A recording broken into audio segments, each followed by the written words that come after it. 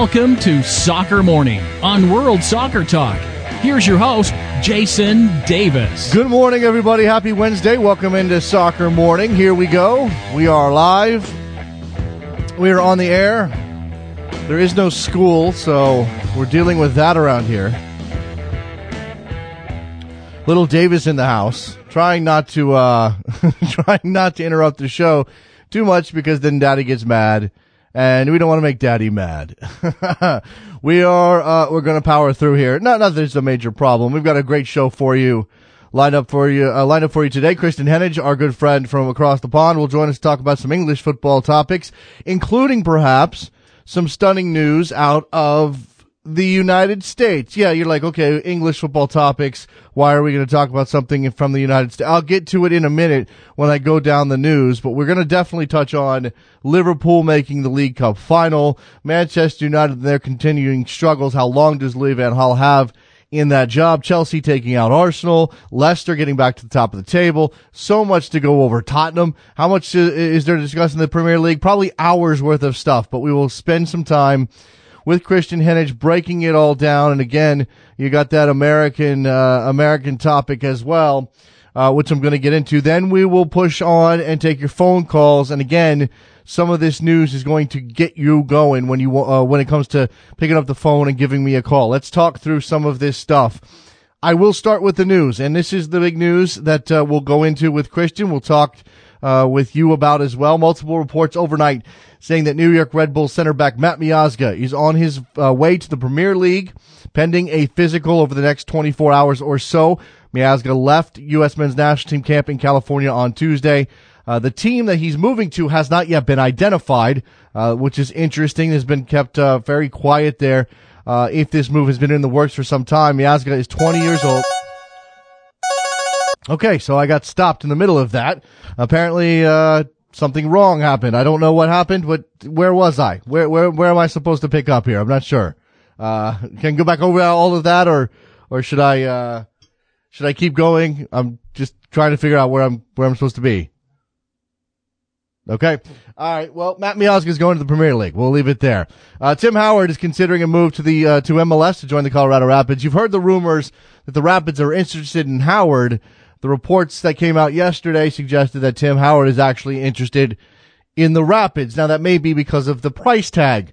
Sources indicate that Howard could make between $2 and $3 million as the goalkeeper for the Colorado Rapids. He would likely arrive in the summer after finishing out the season with Everton, coming to MLS at some point in May. Now, $2 to $3 million for a goalkeeper in MLS is a lot of money. Obviously, that's a DP slot. I get that Tim Howard has a name and a reputation and could put some people in the seats there, Dick's Sporting Goods Park, but that seems like a very odd move for the Colorado Rapids to be making when they have a competent goalkeeper in-house, and they just traded away Clint Irwin to TFC. Liverpool beat Stoke yesterday on penalties to advance the League Cup final at Wembley. Stoke leveled the aggregate series at 1 through Marko Arnautovic, who, by the way, was definitely offside. Neither here nor there because Liverpool wins in the end. They struggled to create chances, did the Reds, but they managed to hold on until the penalty shootout. Simon Mignolet with a couple of big saves in the penalty shootout to help Liverpool on to the final. Reports say that Jurgen Klopp did not want to watch the actual penalty shootout and avoided that until finding out that Liverpool had won. So there you go. Couldn't watch. And this could be his first trophy with Liverpool. So certainly a big deal for Jurgen Klopp. U.S. Women's National Team head coach Jill Ellis announced her 20-player roster for Olympic qualifying in February yesterday. Carly Lloyd's obviously on this list. Megan Rapinoe is out with injury. You know that. Hope Solo, Alex Morgan on the list. Sydney Leroux is not on the list because of her pregnancy. But Mallory Pugh, the 17-year-old who was going to turn pro and is now going to UCLA, is on the list. So a youth movement here, including Crystal Dunn, the NWSL MVP from 2015. So lots of good talent. Stephanie McCaffrey as well in this group for Jill Ellis as they go into qualifying. The biggest absence, the most notable exclusion, Heather O'Reilly who worked very hard to get to this point and make this team and was not included. We'll see what happens when the Olympic roster, the actual Olympic roster comes out after the United States qualifies for that tournament. They do have to qualify, but we expect them to do that pretty much without breaking a sweat. Mexico plans to increase their scouting efforts in the United States in the hopes of finding more Mexico-eligible talent to add to the national team program. Over 30 million Mexicans and Mexican Americans live in the United States, as you may be aware. And FMF National Team Director Santiago Banos calls this a priority to go find some new Mexican and Mexican-American talent living across the border. In response to that, of course, we would suggest that U.S. Soccer reinvigorate their effort to find talent and keep that talent here, not just here in the United States from a club perspective, but absolutely with the United States men's national team program, if there is talent there to be had, and of course there is. The head coach of Mexico, Juan Carlos Osorio, also spoke at the event in which this new initiative, or this reinvigorated initiative, was discussed, and he ruled out Giovanni Dos Santos from a friendly against Senegal in Miami on February 10th, but opened the door to several other players in the Mexico setup. So that's worth watching there. Right now in Mexico, the issue of naturalization is an ongoing topic that they are dealing with when it comes to the national team program. All right, so we've had this, one hiccup. Let's hope we don't have any more. Let's talk to Kristan Heneage when we come back about England, about Matt Miazga. Where could he be landing? We don't yet know the team, and how much could they be paying for him? 20 years old. Lots to look forward to. Soccer Morning, WorldSoccerTalk.com.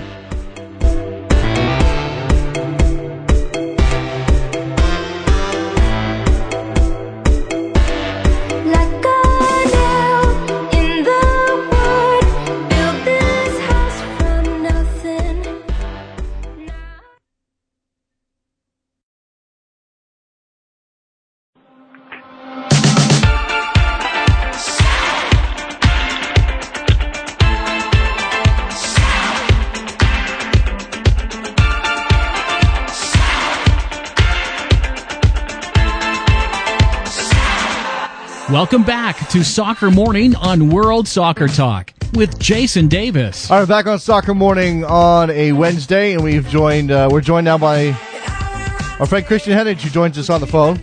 He's joining us. You're joining us, Kristan. How are you? I'm enjoying joining. All right, good. That's good stuff there. That's quality soccer talk first thing in the morning for our audience here in the United States. Kristan, I'm going to get into the league. I'm certainly going to get into the League Cup semifinal yesterday that delivered Liverpool into Jurgen Klopp's first final as manager of that club. But for an American audience, I think the lead is the sudden and somewhat surprising. I think we knew there was interest, but the surprising news that a transfer of Matt Miazga to the Premier League is imminent. Per many reports, Daily Mail may have had this first, as a matter of fact, backed up by several journalists over here. First of all, have you heard anything about Matt Miazga making the leap to England? And second of all, what do you make of this news? I had heard a little bit previously. I'd heard interest from Swansea, Leicester, Chelsea had had a look, which surprised me, I must confess. In terms of making the move, I think it makes a lot of sense for a Premier League club. He has a European passport, so you don't have to go through the rigors of a work permit like, say, Juan Agudelo. It's a good chance to, again, establish yourself in the American market. And assuming they've done their due diligence and they've actually watched Matt for a little bit, they'll see he is a talented defender with a lot of potential. So on a number of fronts, it makes a lot of sense. And that's before you even kind of factor in that MLS is a fairly competitive market to buy players from. You can get someone like Jeff Cameron, for example, for a very good fee comparative to other parts of the world and other leagues you might deal with. The Daily Mail reporting this is a $5 million fee. I don't know what that works out to in pounds. Kristan, you may have a better idea. But that seems like that actually seems a little high maybe for a 20-year-old with one good season under his belt, but it's certainly reasonable when we're talking about a player of his talent at his age. Definitely. It's about £3.5 million in sterling. You've got to ask yourself, could you get that for a promising defender who would senior national team experience elsewhere? That's almost what you have to kind of compare it to, as bad as that sounds, because I think we do still to this day by a little bit on nationality, and that does a little bit dictate how much a player will go for, even though it's by no means a guarantee of success. I think for him it's a good opportunity to move as well. Credit to the Red Bulls. I was talking to Mark Fishkin this morning. They've done everything possible to make him stay. They've given him the best kind of offer that they realistically can. And so I commend them for doing that. It's very clear, though, that Matt wants to try and sample Europe and push himself onto that next level. And I think you have to commend that ambition equally. It's a risky move, certainly. We've seen guys like Shea, Agudelo. They've come to Europe. It hasn't worked out. It's felt almost like a waste of time for those two guys in particular. So it's fraught with risk. You don't get reward if you don't risk, though. And I think that's what Miazga is looking to do with this move. And it makes a lot of sense on both ends. So Matt Miazga, 20 years old, obviously a fantastic year last year for the Red Bulls. Leaves a hole for them. We'll maybe address that at a later date because they have to replace a talented young defender in a team that won the Supporter Shield in 2015. But let's move on and talk about the rest of the Premier League. Actually, what we'll do is let's focus on the events of yesterday at Anfield, where Liverpool, up a goal on aggregate against Stoke, ends up having to go to penalties to beat Stoke. Now, the goal was offside, Kristan. I don't think there's any doubt about that. But there's got to be, while there's maybe some consternation over the performance, perhaps the fact that they made a final and Jurgen Klopp can celebrate that achievement at this point is enough to make Liverpool fans feel good about where they're headed. Well, he's maintained his 100% record, Jurgen Klopp. He's advanced from all 5 semi-finals contested as a manager. So he's clearly got a history in getting teams to that final stage. It wasn't the prettiest game. I think we can both agree on that. Certainly, as you touched on there, the goal for Stoke City was offside. In the long term, I don't think anyone will remember how Liverpool got to the final of the League Cup if they win it. And it's a good chance, I think, more importantly, just to boost morale a little bit with the end of the season. Because I think the arrival of Jurgen Klopp, it hasn't been as perhaps free-flowing, or it hasn't brought the instant success that I think some people thought it might. I think a lot of people expected him to turn the football club around very quickly, and it hasn't quite happened because he needs to make some acquisitions, I think, first before he can really impart kind of his ideology onto the team. Winning the League Cup is a great way to just kind of mask that and take you into the summer with a little bit of positivity. Allows you then to go out and talk to players with maybe a little bit more of an easier sell, as that can often be the difference between getting the great players and the good ones, as Brendan Rodgers found when he tried to get the likes of Alexis Sanchez and Memphis Depay. They also come off of that win over Norwich on the weekend, away to Norwich, and the celebration from Jurgen Klopp losing his glasses. The guy's a cartoon character. There's an interesting dynamic evolving in the Premier League now with him having been in the league for a couple of months, and it's from afar when he's at Dortmund, I imagine it's very easy to sort of like Jurgen Klopp because of the passion, because of the, certainly he's a good manager, but he's a big personality. It seems to me that there's some fan bases within the Premier League none too pleased with Jurgen Klopp and his antics. Again, I think you can start to categorize this into a number of different boxes. Someone like maybe Jose Mourinho is a little bit more antagonistic, as an example. Do I think it's a bad thing? Not necessarily. I also think Klopp is a very passionate football manager, and I'm certainly not going to castigate him for showing that passion. And I think sometimes we can be a little bit stuffy in this country in terms of the way that we look at managers and the way they act. I don't think he's being inherently disrespectful to his opponent, which is, for me, the only thing that should define how you evaluate this. So with that said, I think it's a storm in a teacup, to be very blunt with you. I would agree with that. I mean, certainly, I can't put myself into the English mindset when it comes to these things, but a little bit of passion is not a problem. It shouldn't be a problem. All right, let's turn to the league here, because again, Liverpool with a 95th minute winner to beat Norwich. Again, it's funny how this is this is lipstick on a pig a little bit for Liverpool, just to stick with that team for a second, Kristan, because they should be better than they are, or at least the expectations are they should be better than they are. So when you beat Norwich, you give up 4 goals. Certainly, there's some reaction that, oh my gosh, the defending is horrid, but you also won, so you get to move on with sort of that enthusiasm that Klopp showed. It's amazing how 1 goal can make such a difference. If it's a 4-4 draw, then, we lament their defence, we lament the fact that they went 3-1 down, all that kind of stuff. But because of that goal, it starts to just kind of let things slide a little bit. It lessens the curve, if you will, or the point. I think for them defensively, yes, there's still major issues there.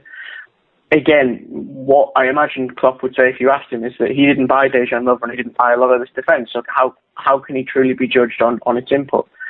That is something he will need to address in the summer, along with the goalkeeping situation again, which to me looks a little bit of a catastrophe at the minute with Bogdan and Mignolet, and then Mignolet getting a new contract again, which doesn't really make sense to me personally. So he's got a lot of work on in the summer. I think his midfield is actually quite set. I think that looks okay. The attack, again, may need slight tweaks, but it's that defence, as you touched on there, that needs the massive overhaul. It needs essentially some quality defenders. I think it needs some quality defenders in the middle of the park. I also think it needs some help at fullback. I'm not seeing a real wealth of quality there either. Alberto Moreno has his good days and his bad days. He's clearly quite strong in an attacking sense, so if you can work on the defensive end, which is obviously what he's supposed to focus on, great. But on the other side of the pitch, Nathaniel Klein is solid. Who's behind him now? You need depth if you want to achieve what Liverpool want to achieve, and I'm just not seeing that at the minute with them. Liverpool in 7th place right now, behind West Ham, behind Manchester United. Manchester United, a club in a different sort of place, despite their better place in the standings. Certainly, Louis van Gaal.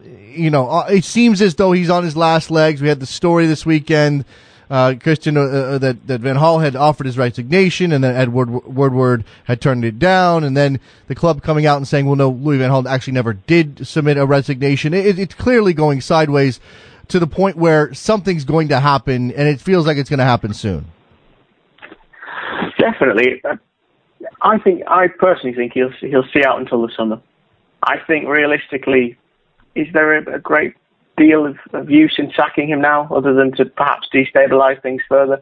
As long as you've got a sniffing chance of getting the Champions League, you might as well keep him around, because the idea that, again, you could put Giggs in charge and fix things, I'm not entirely sure. Although, credit to Giggs, in his brief spell, he has, I think, a slightly better win percentage than Louis van Gaal. It just further destabilises things, though. I think you're better off getting to the summer than, going for someone like Pep Guardiola or a major candidate and pushing that man forward and giving him the opportunity to build something. But right now, I think you have to just stick with Van Gaal, as difficult as that may seem, even if he's trying to force himself out the door. Obviously, it depends on whether or not Van Gaal wants to stick around. He doesn't seem like the kind of guy who's going to quit easily at this point. You mentioned the potential to replace him with Giggs. That's clearly the obvious thing to do, is to give Giggs the caretaker role until the summer if you do fire Van Gaal. Is there a bit of a sleight of hand? And I think this may be somewhat true with Liverpool to a lesser extent. If you hire Jurgen Klopp at Liverpool, obviously one of the most sought after managers in the world, a big personality, a big character, someone who can, at the very least, bring enthusiasm to the club. And if you give Ryan Giggs the caretaker job at Manchester United, if you fire Louis van Gaal, then essentially you're buying yourself some time. That at least at least you could justify sort of, well, we may struggle, but we're struggling for a reason, and it's okay because we've got Ryan Giggs and he's a club legend. You know what I'm saying there, Kristan? Yeah, I do see what you mean. I think again the difficulty is that essentially Giggs is arguably leading the blind himself. It's a difficult club in the sense that I think we always predicted the departure of Sir Alex Ferguson would leave a void that had to be filled, and it wouldn't be an easy void to fill. That's part of the issue. I think they need an identity. That's why I kind of suggested Pep Guardiola, because I think he brings an identity with him. if you keep hiring managers like Louis van Gaal, I don't think you'll ever get the identity you need. You just get a stopgap, and that's really not what they're after. So few managers in the world that can be the men to create an identity, and some of them they're not going to want to involve themselves with. I mean, certainly we know that Jose Mourinho has coveted the Manchester United job, but I agree. There's several people out there who are of the opinion that Manchester United is forsaking their legacy, forsaking the legacy of Alex Ferguson, and forsaking the identity of their club and what they stand for if they hire Jose Mourinho. I mean, I'm not entirely sure. That sounds slightly, to me at least, revisionism in terms of Sir Alex Ferguson's reputation, because again, he was quite eager to play the mind games. He was quite eager to. I don't necessarily mean that, Kristan. I mean in the way that Jose Mourinho treats the jobs he has. Louis van Gaal was always a stopgap. You know that partly because of his age. So maybe this doesn't. Maybe I'm going down the wrong road here. But at least with Jose Mourinho, he's young enough that you could hire. And look, there may not be an opportunity to hire a manager who's going to be Sir Alex again, meaning 30 years on the job or whatever it is, 25 years on the job before he actually steps aside. That may not ever happen again. But if you hire Jose Mourinho, you are admitting that we've got this guy for 2 or 3 years, and then we've got to find somebody else. I'm not sure if that's necessarily true. I think it's true if you allow him to operate in the way that he has previously, undeniably. On the other end of that scale, I can't think of anyone who would last as long as Sir Alex Ferguson. I think if you apply the same standard, you're going to end up disappointed, because that was a different man with a different situation and a different time. What you have to do is you have to realistically evaluate the situation and say, okay, what is enough of us, what is enough time for us at least to develop the next chapter of this football club, and what do we want to achieve, and who will help us achieve that? Now, if they want an identity, Mourinho is possibly not the man to go with, because I can't think of many clubs where he's actually fostered something that survived him. If you want to return to the elite and you want to win things and you want to be pushing for, let's say, Champions League, Premier League, etc., in the short term, he is the man for that job. It's no different to, yourself hiring someone for the show. You would go through their credentials and you would see what they offer and whether that fits the description of what you're trying to achieve. Yeah. That's where I think Manchester United have gone wrong, is that essentially, as you say, Louis van Gaal was seen as a stopgap manager. They gave a stopgap manager a frightening amount of money. Yeah. You should really have been holding that money to whomever was going to replace him, so that they could then build this idea, this ideology, if you will. Not the man who's going to be there for 2, potentially at most 3 years, because he's invariably going to waste it. He's not going to see, well, if I buy this player in 3 or 4 years' time, he's going to become brilliant. Certainly that's how we're viewing Memphis now. I don't think it was how we were viewing him when he signed from PSV. I think that we were all viewing him as someone who should come in and make an instant impact, which unfortunately for him, he hasn't been able to do. No, he has not. So we'll see what happens with Louis van Gaal. Perhaps, as you said, him seeing out the season is the best thing to do for Manchester United. Certainly, this story of the resignation or the lack thereof is confusing things a little bit. But he does seem to be under siege there at Old Trafford. All right, let's talk. We've got the flip flop at the top again, because Arsenal goes and loses to Chelsea. And Leicester City gets a win over Stoke on the weekend to put themselves back top. To see the Foxes back at the top of the table at this point, I mean, again, it's fairly remarkable. It is, and yet it's founded on such simple principles. It's founded on being organised. It's founded on being strong defensively and operating from back to front. And more importantly, being a little bit more free in the final third. I remember watching Thierry Henry talk about Pep Guardiola and the way he kind of set Barcelona up, and how they had to remain incredibly rigid and in their positions until they reached the final third. And then they could operate with as much freedom and move to kind of wherever they wanted on the field. And that's why they were as deadly as they are. I see similarities with Leicester, and I'm sure Leicester fans will love being compared to Barcelona. So you're completely welcome. I think what he's also done is he's filled a lot of those players with confidence, the likes of Riyad Mahrez, the likes of Jamie Vardy. He's made them believe in themselves to elevate. Now, the curious thing with Claudio Ranieri is the first season is often quite good. If you look at Monaco, for example, The second season is normally when he tends to fall off. So I'll be very curious to see how these owners treat the summer, because, again, they're incredibly wealthy. They will get a huge cash injection from likely finishing near the top. Assuming they get in the Champions League, if we can for a second, they'll get another boost through that. And it raises the question, how much do you potentially destabilize the squad by investing in new, in air quotes, better quality players? That's a huge risk and a huge dilemma that they will face in the summer, because simply from that 1 year, they will have players who maybe weren't picking up the phone and weren't returning those voicemails, now ringing them up, asking if they want to have a discussion about possibly agreeing a contract. Yeah, that's interesting that you're looking ahead. I mean, certainly they have a season to finish out here, but based on their form and based on their staying power, we expect them to at least finish in those Champions League spots. And so the question for me, and you sort of addressed it there, but let's go a little deeper, Kristan, is whether or not this is a transformative thing for a club like Leicester. How does Leicester, let me frame it a different way. How does Leicester take this success, which, come on, they didn't see coming. They may have wanted to be there, but you can't account for this. How do they take that and then take the infusion of cash they're going to get from the Champions League berth and make it into something that they can roll into, a 5 or 10 year a bit of staying power. They may not win the they may not win the Premier League. They may not finish fourth every season, but if they can reach, Spurs levels of at least challenging year to year, that would be huge for a club like Leicester. It would, and I think common sense would suggest you start by investing in your future, by investing in your academy, in your development squad. That's usually the pathway to success. You look at, say, Southampton, who've been able to bring in huge revenue streams from doing that. That would be my first port of call with that money, is to put some of it into that avenue. Then I think you have to ask yourself, what kind of player are you trying to buy?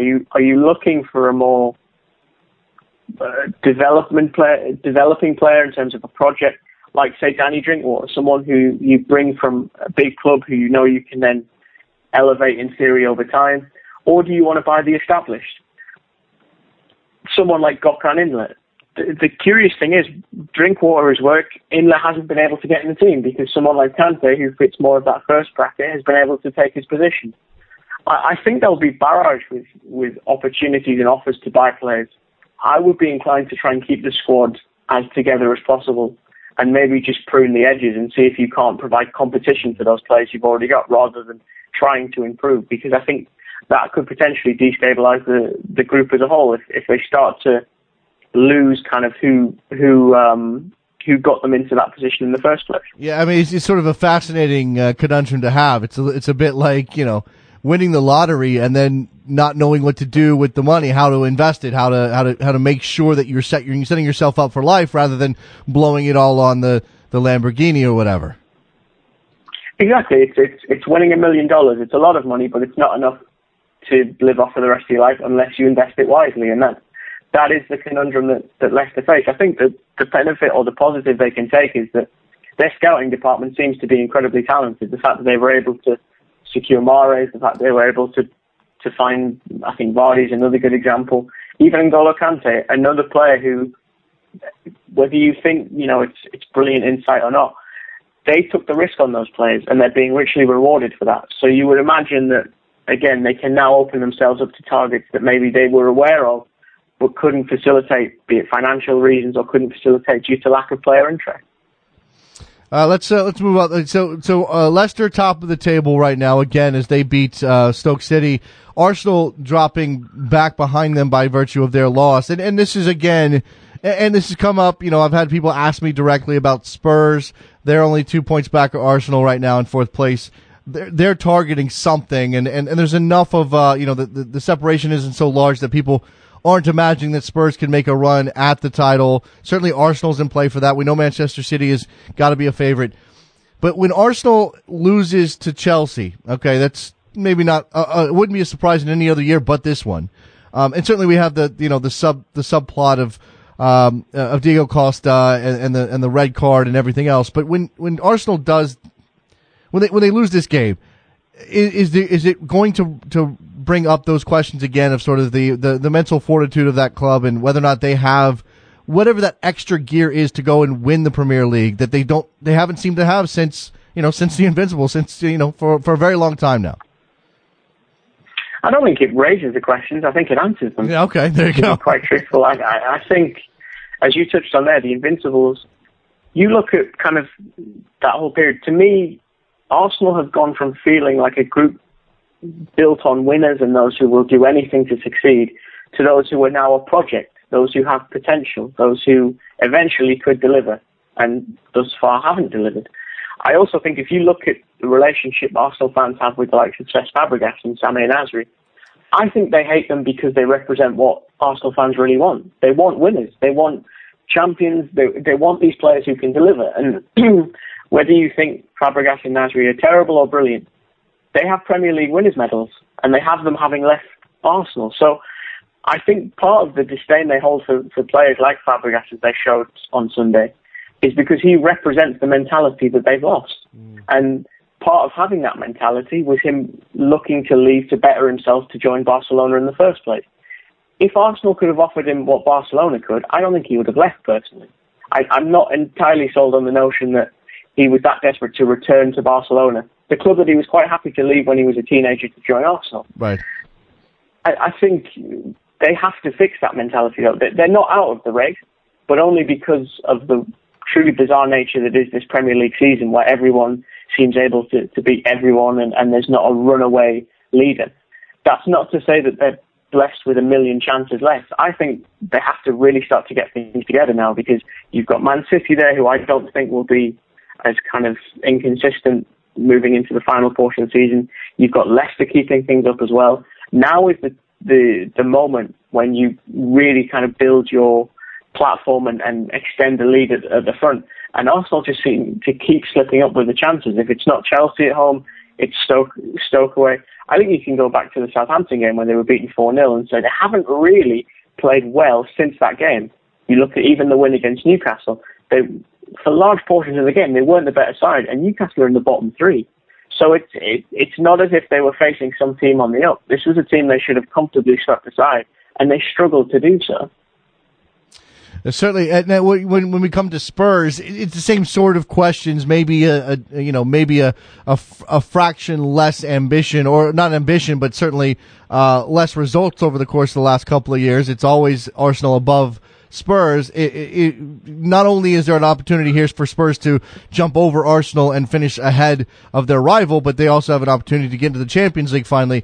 But they lose Vertonghen. How big of a deal is that? I think that's massive. The thing with him, I know people have said a lot about him and Alderweireld. They have experience of winning. That's something that really is vital when you're trying to achieve what Spurs are trying to achieve. They've both kind of led teams in Ajax. They know each other very well on an international level, on a club level, having played together quite a lot. Destabilising that partnership is going to have a massive effect. And you could perhaps dip into the transfer market if you're desperate. I don't know if that really settles the issue, because you're trying to replace familiarity and understanding.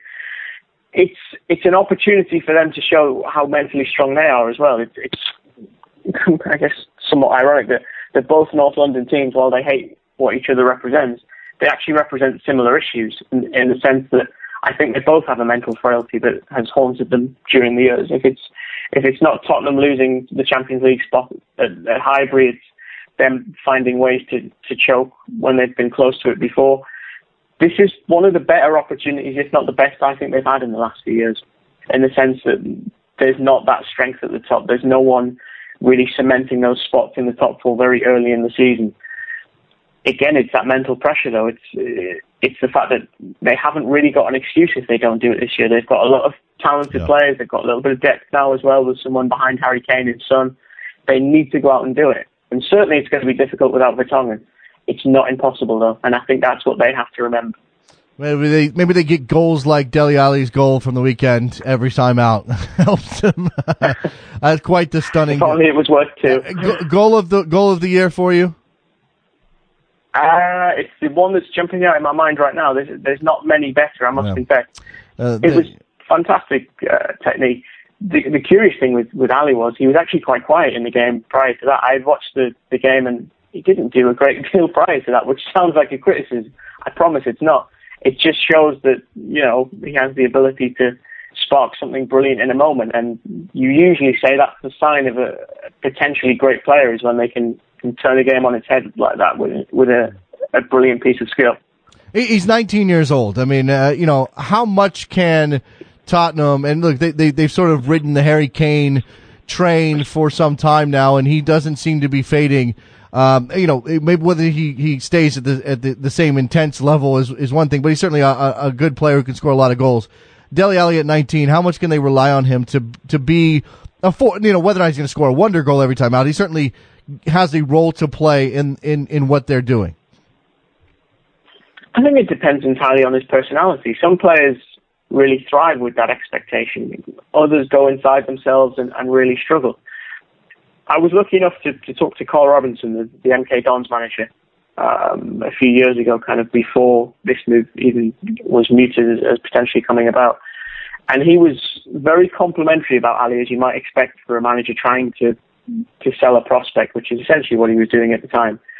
But it never felt like he was exaggerating when he talked about his mentality and the fact that he had everything needed to go to the top. And I think that mental side of things is again, it's another important factor for him.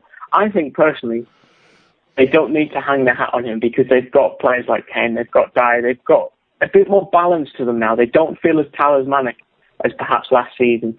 And consequently, I think they don't need to hang anything on them. I think they can keep letting him play with the freedom that he's been thriving with at the minute and the freedom he's been using as kind of his jet fuel to impact games. We got the League Cup semi today, Manchester City and Everton. Who you got in that one? Man City, I think. Again, for them, it's and more importantly, Pellegrini, it's another opportunity to sign off with a trophy. And if you have that opportunity, I think you have to take it. And I'd be amazed if he names anything but the strongest side possible, particularly because he's down a goal. And yes, he knows he's got that goal. If he can secure a 1-0 win and take it to extra time, he knows he's as good as gone. It's important, though, that you remember that Everton are in atrocious form. And it's often when you're in atrocious form that you do the best in a cup competition. So there's every chance that Everton turn up and put a shock, but it would be a shock. I think that's the best way I can put it. I'm fully expecting Man City to go through on this one. Yeah, with Everton involved in that game, it brings us very briefly here before I let you go, Kristan, to the issue of Tim Howard's potential move back to MLS. He's been reported to be interested in maybe coming back as early as this summer and joining the Colorado Rapids, who, from their perspective, I think it's an odd move. From Tim Howard's perspective, what do you make of it? There was someone on Twitter last night, I apologize that I can't remember who it was, who said, good friends don't let friends spend DP money on goalkeepers. And I'm inclined to agree with that analysis, to be truthful. I personally think the quality of goalkeeper in MLS negates the need to spend designated player money on a goalkeeper. I think that would be better suited in another position of the spine of the team, be it a centre-back, be it a midfielder, or even a forward. Again, it's a US international. I imagine it will sell tickets. It might even sell shirts. So if they're looking for a marketing boost, then it'll do the job. Whether it will improve them drastically on the field, I'm not too sure. I'm still surprised, personally, that Mastroeni's the coach. I thought he was as good as gone last year. I didn't see anything to suggest that it was entirely the players' fault. I thought a lot of the decisions were his fault. I thought they played some really low quality kind of boring soccer as well. The Rapids are fascinating, Kristan, and we could totally break them down. And I agree with you. And I think it shows a lack of initiative on the part of the Rapids that Mastroeni's still there. And who buys a goalkeeper shirt? But the word is now out from Jeff Carlisle at ESPN FC that the club in question with Matt Miazga is Chelsea. That's a surprise to you. It is. I say that purely because I don't see him breaking into that side straight away. It's going to have to be a patient one. And equally, how good are Chelsea at developing young talent? Let's be brutally honest about it. They've got something like 30 players out on loan. You look at Patrick Bamford, Bertrand Traore, who's just left the club to go on another loan spell, Christian Atsu.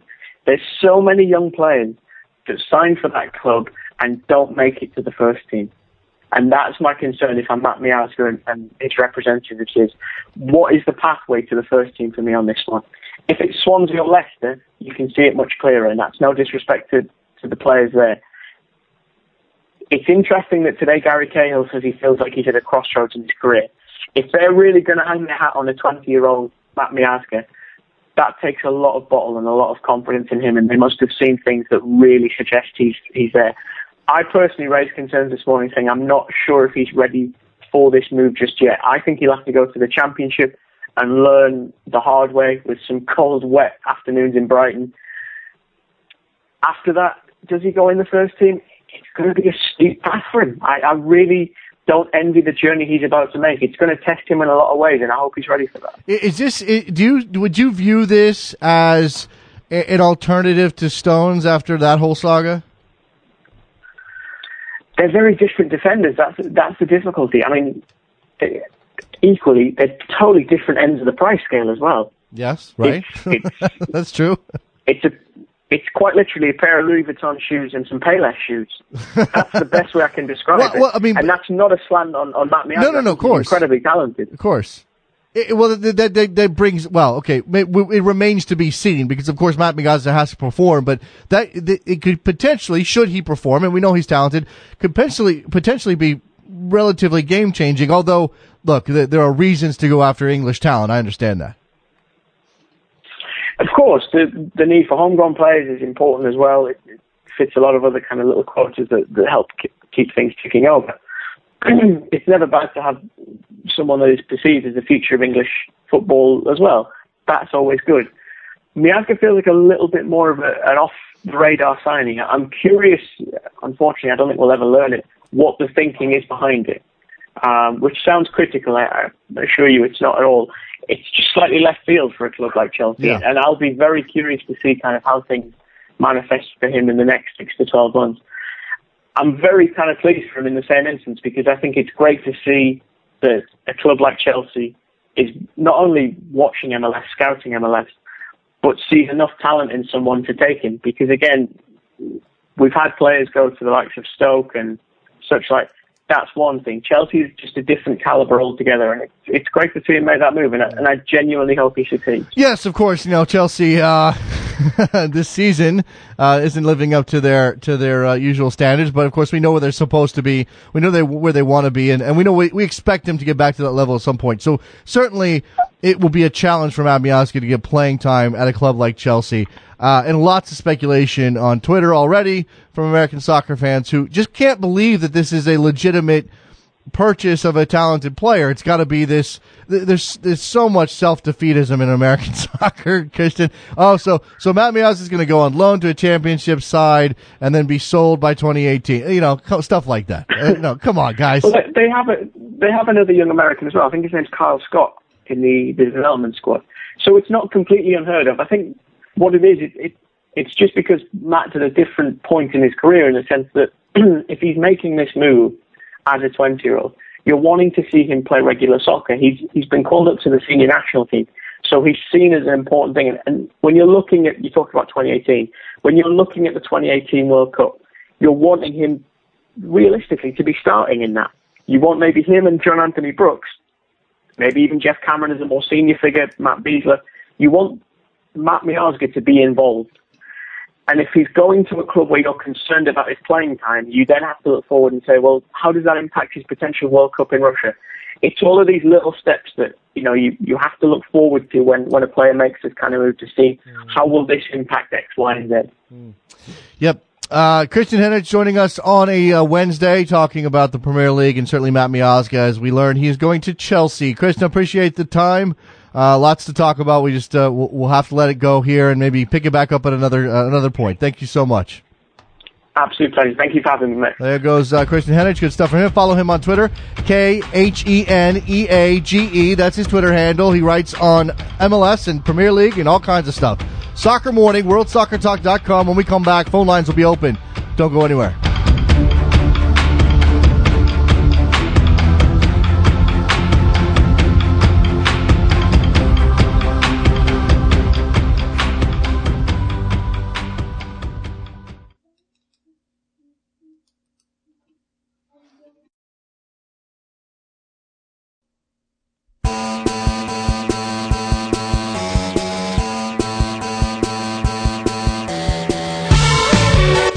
Welcome back to Soccer Morning on World Soccer Talk with Jason Davis. We're back on Soccer Morning. It is Wednesday, and I imagine that you people want to talk about Matt Miazga.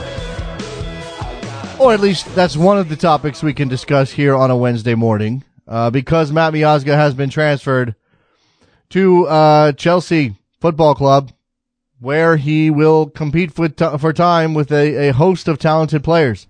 This is the club, Chelsea, that not only it's sort of easy to look at their first team roster and go, oh, okay, well, look at who they got. An aging John Terry, a Gary Cahill who apparently is questioning himself at this point. I don't know what crossroads of his career, as Kristan Heneage just put it out there. But they have a ton of guys out on loan. They have talent in that team. So it's going to be interesting to see what happens with Matt Miazga. Is this a purchase on the up and up, meaning they see him as a potential player for Chelsea Football Club? Or is this one of those situations where, you get him placed with your team and then you move him on at some point? There's a bunch of guys, in this Chelsea group out on loan right now to various places that Matt Miazga would potentially have to compete for time with. And we will see whether or not, a loan is in the offing, fairly immediately? I don't know. We've got it's a talented young player making a move to the Premier League. I think without knowing what's going to happen, without having the evidence of his play or lack thereof, then we need to wait. Okay. We need to see what comes from this move. Let's go to, Richard in Philly. What's up, Richard? Hey, Jason. How you doing? Doing well, sir. What's on your mind? The MLS schedule kind of breaking news that came out this morning about the international dates. It's not breaking news. I mean, I know what you're talking about, but it's not breaking news. But go ahead. Yeah, it seems, it's wild that it's not breaking news because it was breaking news to Paul Turenio, who did it. It was breaking news to me, right. And then and I agreed with I forgot his name. Darren Rollins said is like, oh, they MLS just slipped it in, and like everyone knew it was common knowledge that they could that teams could choose to do not to observe international dates. Yeah, so that's kind of still MLS. So what Richard's talking about is Paul Tenorio had a story, or there was a story down in Orlando, in which Phil Rollins noted that MLS teams can choose to play through international breaks or decide not to. Now, there's two teams involved in these games, so I don't imagine it's one team's unilateral decision. Although there may be something to like the home team having more say, of course. But so Phil Rollins said this, but we actually had heard, some of us had noticed that this was part of a story about the construction of the MLS schedule posted by Ariel Castillo at the league website about 3 weeks ago. It's pretty fascinating because now fans know if my team's playing, they have something to do with them playing through the break. Yes. And the other thing I got in part was when Antonio said it was, since Orlando decided to observe the international dates, that means they have more midweek games. So it's kind of forced MLS. So kind of way it forced the MLS clubs. Okay, you have to choose either observe the international dates or play midweek games that we all know are death sentences. Right. MLS teams. I do think it's interesting that this is public now. Okay, because if only because again it shifts the burden of responsibility from the league office to the individual club owners, who I think a lot of us have always identified as the driving force behind playing through the dates because they don't want to lose the weekend gates. That's the issue. I mean that's sort of what you're talking about, Richard. So now the owners have a decision to make. Look bad because we're playing through the international break, but maybe have a good gate, or play more midweek games and lose that on the gate, as you said. And then his also issues, like I'm of course a Union fan, so we have the issue of Andrew Blake being the starting goalkeeper for Jamaica, and there's I won't say a lot, but there's some fans who are worried that if he gets caught up, then that's a lost games because we don't have the goalkeeper depth now, as funny as that sounds. But we don't have the goalkeeper depth because there was also the problem when Zach Pfeiffer got called up to the U20s. We lost him. There was times we felt we should have kept him here. So now we're all worried like, wow, the Union should have took advantage of the dates to save Blake from the Jamaica call-ups. Yeah, it now makes it a very interesting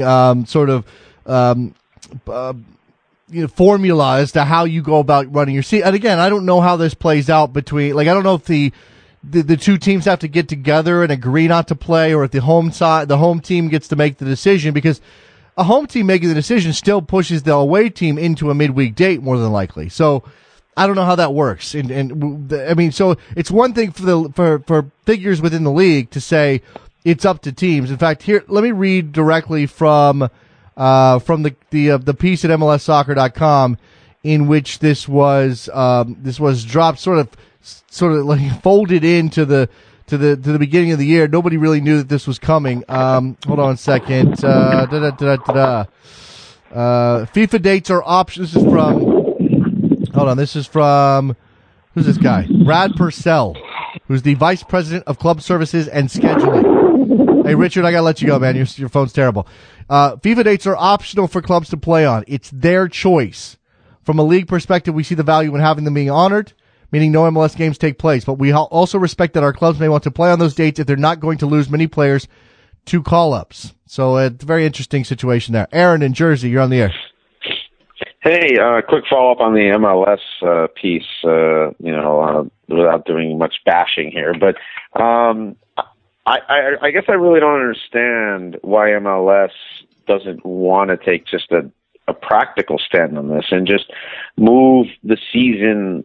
If it means 3-4 more weeks, it means 3-4 more weeks, but you keep your weekends, which everyone agrees is where you can make your money. And at the same time, you can honor, the basic structure of international call-up dates, which, given the way MLS works with how big of a continent we have, is probably not the worst thing in the world, just to give teams almost like a bye, like in football or in other sports. And because if they don't do this, they're always going to run into a problem signing any remotely potentially decent young Central American or Caribbean player who is going to want to play for their country. And so we're going to wind up, it'll become the has been or could still be league for internationals, and will be the conflict league for the U.S. players. It just doesn't make a lot of sense to me. No, I'm with you on some level. I mean, again, the practical issues of developing the schedule, I'm not going to pretend to know those, but I get what you're saying, Aaron.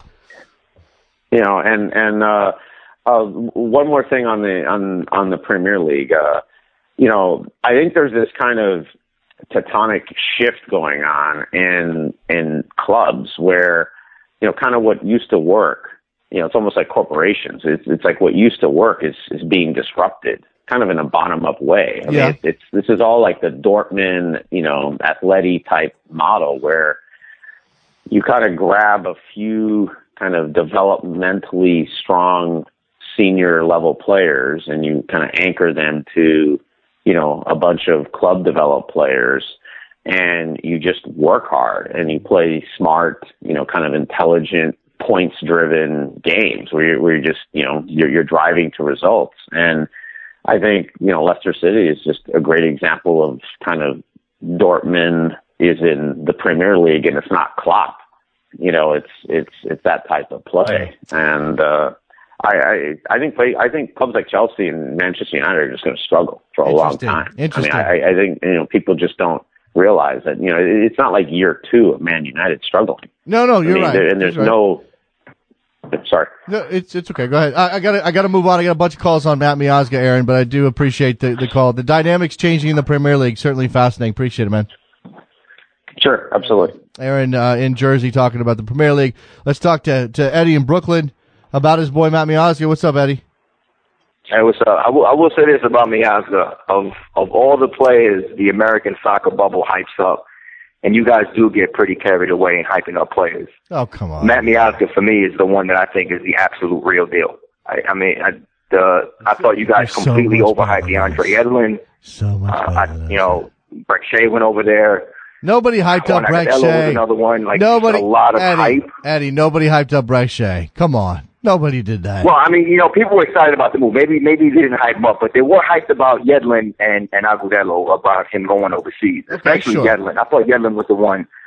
For the life of me, I couldn't understand it, the hype surrounding him. But the Miazga hype, I buy into fully. And it's not, people can point to my Red Bulls bias, but I analyze the kid a lot. He's an absolute dominant force. I always thought him next to Kendall Watson would be like the ultimate all-star center back pairing. You wouldn't be able to do much, especially in the air. So for him going to Europe, maybe not Chelsea, but it's time for him to go, in all honesty. How about this? So you're okay with the team selling him, and $5 million is a good number?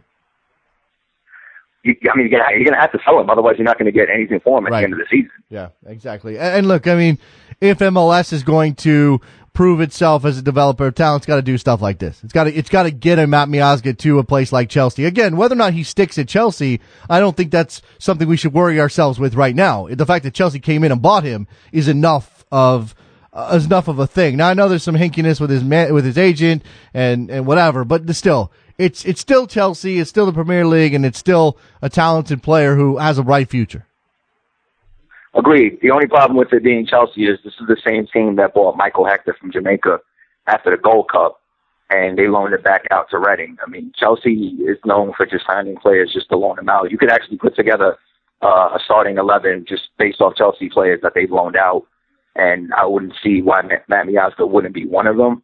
I think maybe it's a little bit naive if people think that he's going to try and play straight away. I don't think that's going to happen anytime soon, because if a guy like Michael Hector, who I thought is as dominant a force as a center back, and if he's getting loaned out to Reading of all places, if he's getting back loaned out there, what kind of chance does Matt Miazga have? Well, we know at that level it's as much about consistent performances as individual talent, but yeah, absolutely. There's really no reason to believe he's going to walk into the lineup or get legitimate minutes between now and 2018. But there may be an opportunity for him to continue to grow. Very briefly before I let you go, Eddie, Alexi Lawless wants to know who you guys are. Who's you guys?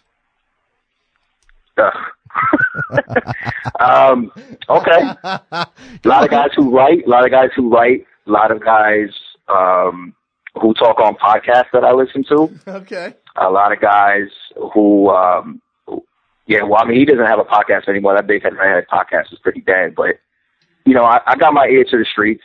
Okay. It's not like things haven't been said. But you're painting with a broad brush, Eddie. That's all I'm going to say. I know. I'm kind of tired of calling people out. I'm kind of put that on my New Year's resolution. Not calling specific names out, but they're out there. People whose opinions I don't respect.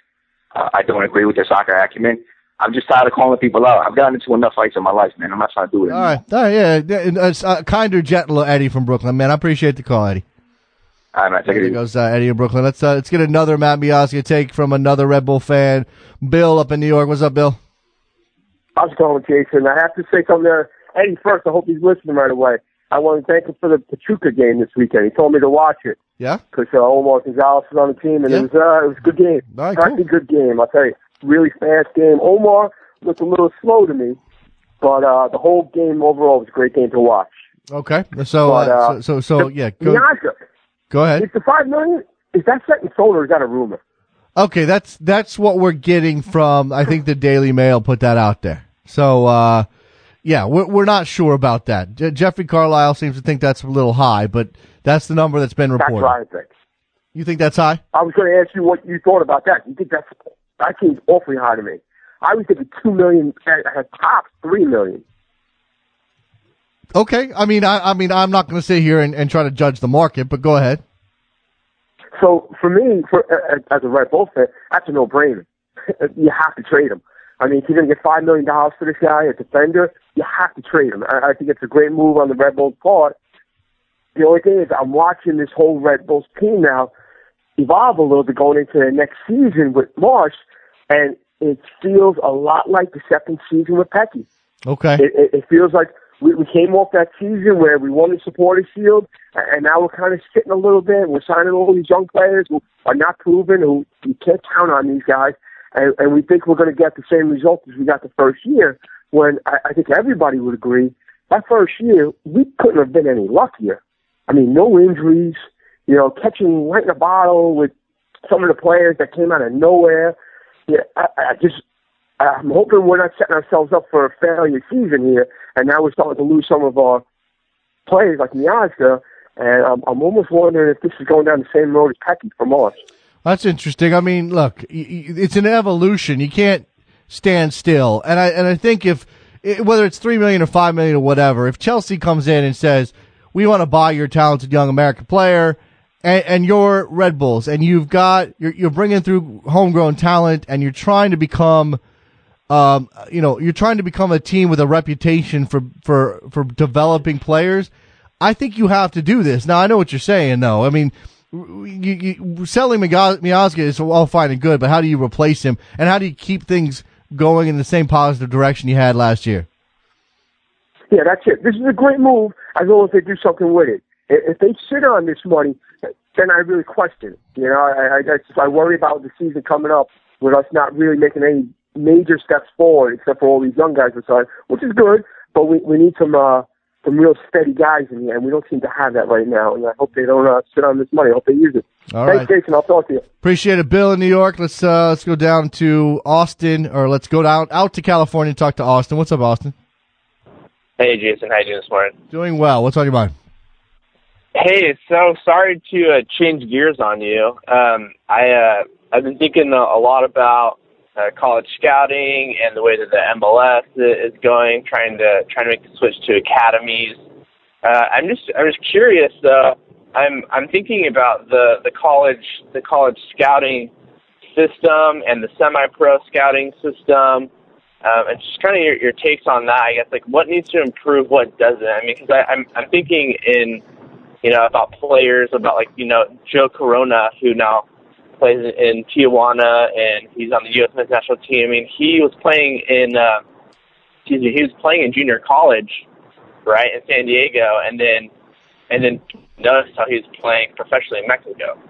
So, I mean, it's people like him that are falling through the cracks that are getting noticed later on. Sure. I think, part of our problem in this country is that there are already structures in place that are not necessarily built for identifying professional quality talent. They're built to send kids to college. I mean, whether or not Joe Corona, who played at San Diego State, whether or not he's a player that MLS missed on or not, it depends on your viewpoint. MLS can't scout the entire country, right?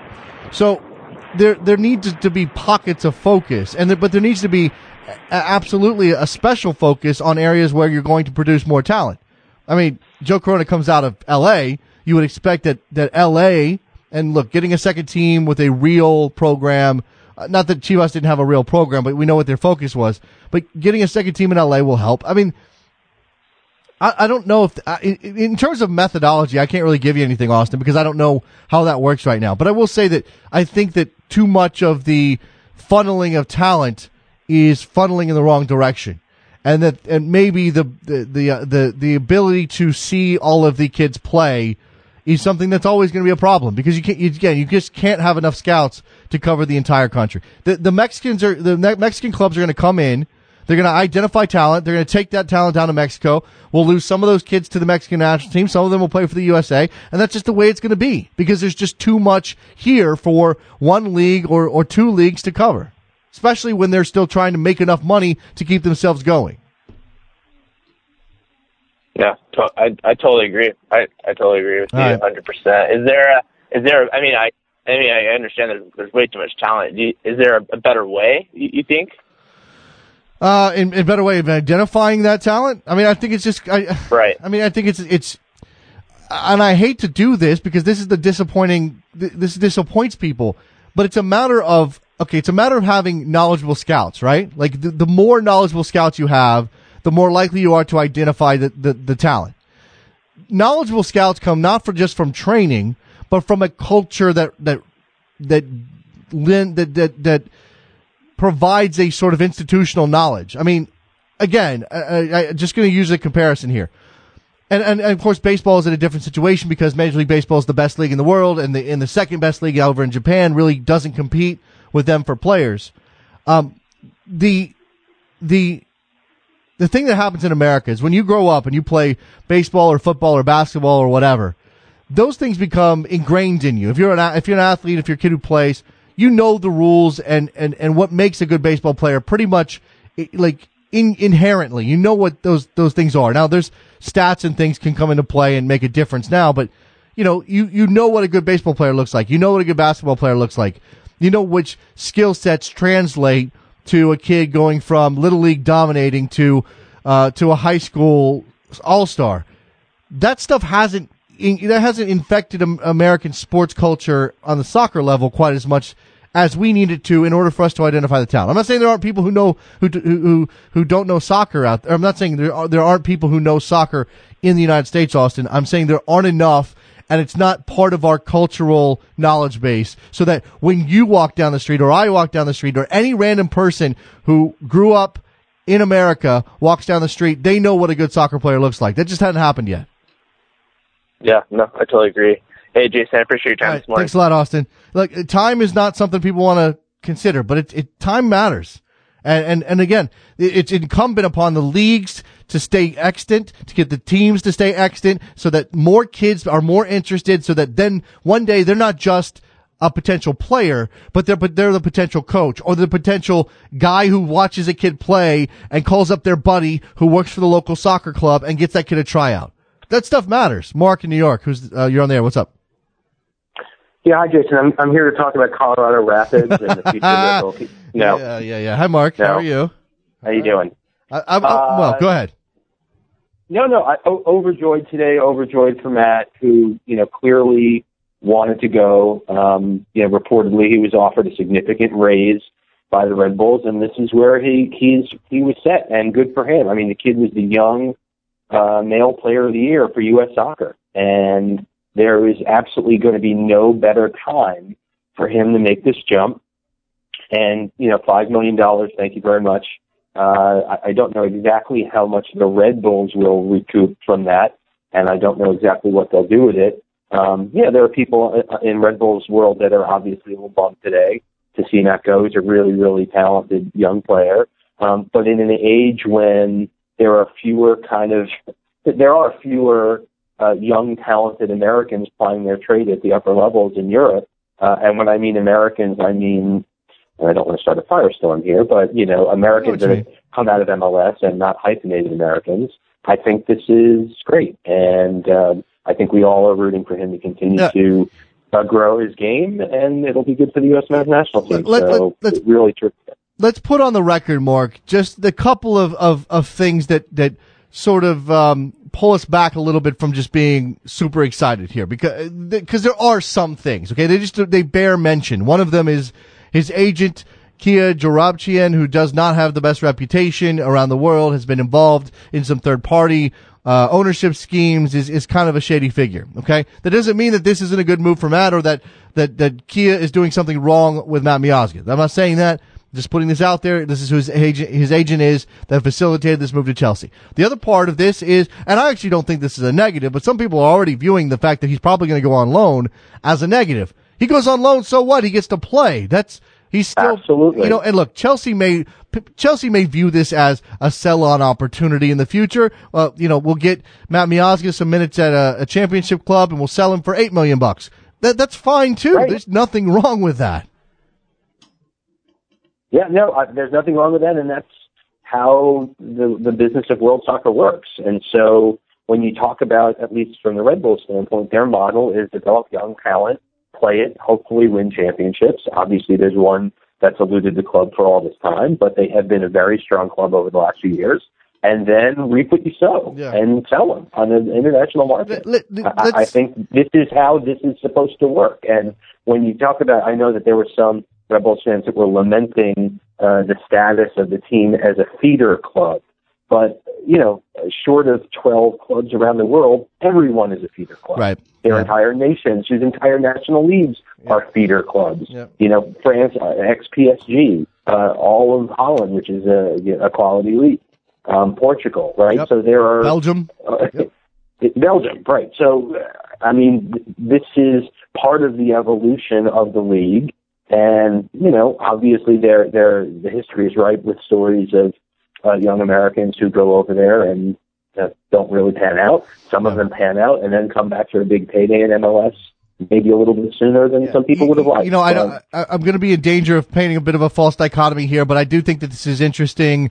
The sale of Miazga and sort of the discussion of MLS as a feeder league or a league that develops some talent and sells it on, in light of a story I read, which probably against my better judgment, yesterday about China and the rafts of money that are being spent on players over in China, specifically on Brazilian players, and now Gervinho moving from AS Roma to a Chinese side, and being painted as though China is leaping ahead of MLS in the race to be a relevant league in this world because they're spending, again, racks of money on sort of Brazilians who are chasing the dollars, but also some other players who are doing the same from around the world. And again, it's a false dichotomy because MLS is certainly spending a lot of money on aging Europeans.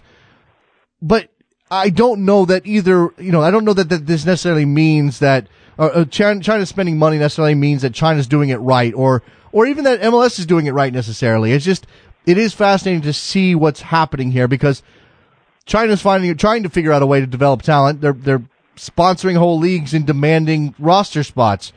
The United States slowly but surely, and Canada too, slowly but surely, developing players like Matt Miazga who are sold on to clubs like Chelsea. That's a remarkable thing, even if we don't know the future.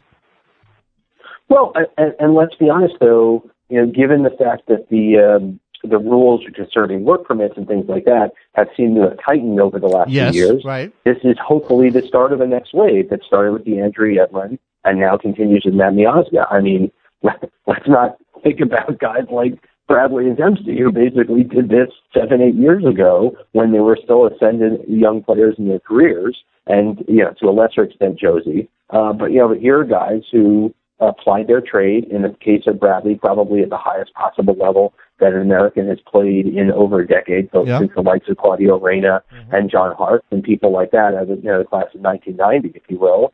But I mean, we obviously need to be doing more of this. I mean, you talk about China and development. I mean, we're decades ahead of China. If they want to bring in, 15 different Brazilian superstars on each of their, club teams in order to show the way, it's another way to do it. But I mean, I don't see too many Chinese plying their trades in the great clubs of Europe. And yes, I think over the last 7 to 8 years, our contribution there has taken a little bit of a step back. But again, Yedlin has struggled. Obviously, we want to see him do better. Miazga, I can't imagine is going to play for the first team anytime soon, although if Chelsea falls towards the relegation zone, who knows? But, it's great. It's great for the league. Red Bull fans are very concerned about the strength of their back line this year with guys like Damien Perenel and Roland Zubar. Perenel, who's coming back from ACL surgery, and Zubar, who didn't show a ton last year. The team did draft a couple of young college kids. They do now have one open roster spot. I think Red Bulls fans who are anticipating a huge center back signing to help fill the gap here, I think maybe barking up the wrong tree given everything the club's been saying over the last few years. But nevertheless, it's a great day. Quality of agent aside, it's great for Matt, and hopefully it'll be great for the U.S. Men's National. Mark Fishkin joining us on Soccer Morning, a little Matt Miazga talk. Make sure you check out Seeing Red. Hey, Mark, thanks for the time, and we'll see what happens. Hope the best for Matt Miazga. There you go. Thanks so much, Jay. There goes Mark. Good stuff from him, as always. Let's take a break. Actually, let's not take a break. Let's wrap up this show. We're at the end of things. Thanks so many callers. I got my head turned around. Let's step aside. Thank you very much for listening today on a Wednesday. By the way, remember, we are in our last week of our partnership with World Soccer Talk. That doesn't mean much for you if you're an iTunes subscriber or you get the show through one of the podcatchers that are out there. Especially if you listen live, it shouldn't change things other than you go to the YouTube feed or you go to Backheel.com. All right, that's it. I'm out. I got to go do another show. Oops. I got to go to Sirius XM where we're going to talk a lot about Matt Miazga, I think. If you have it, join me over there. See you later. Bye.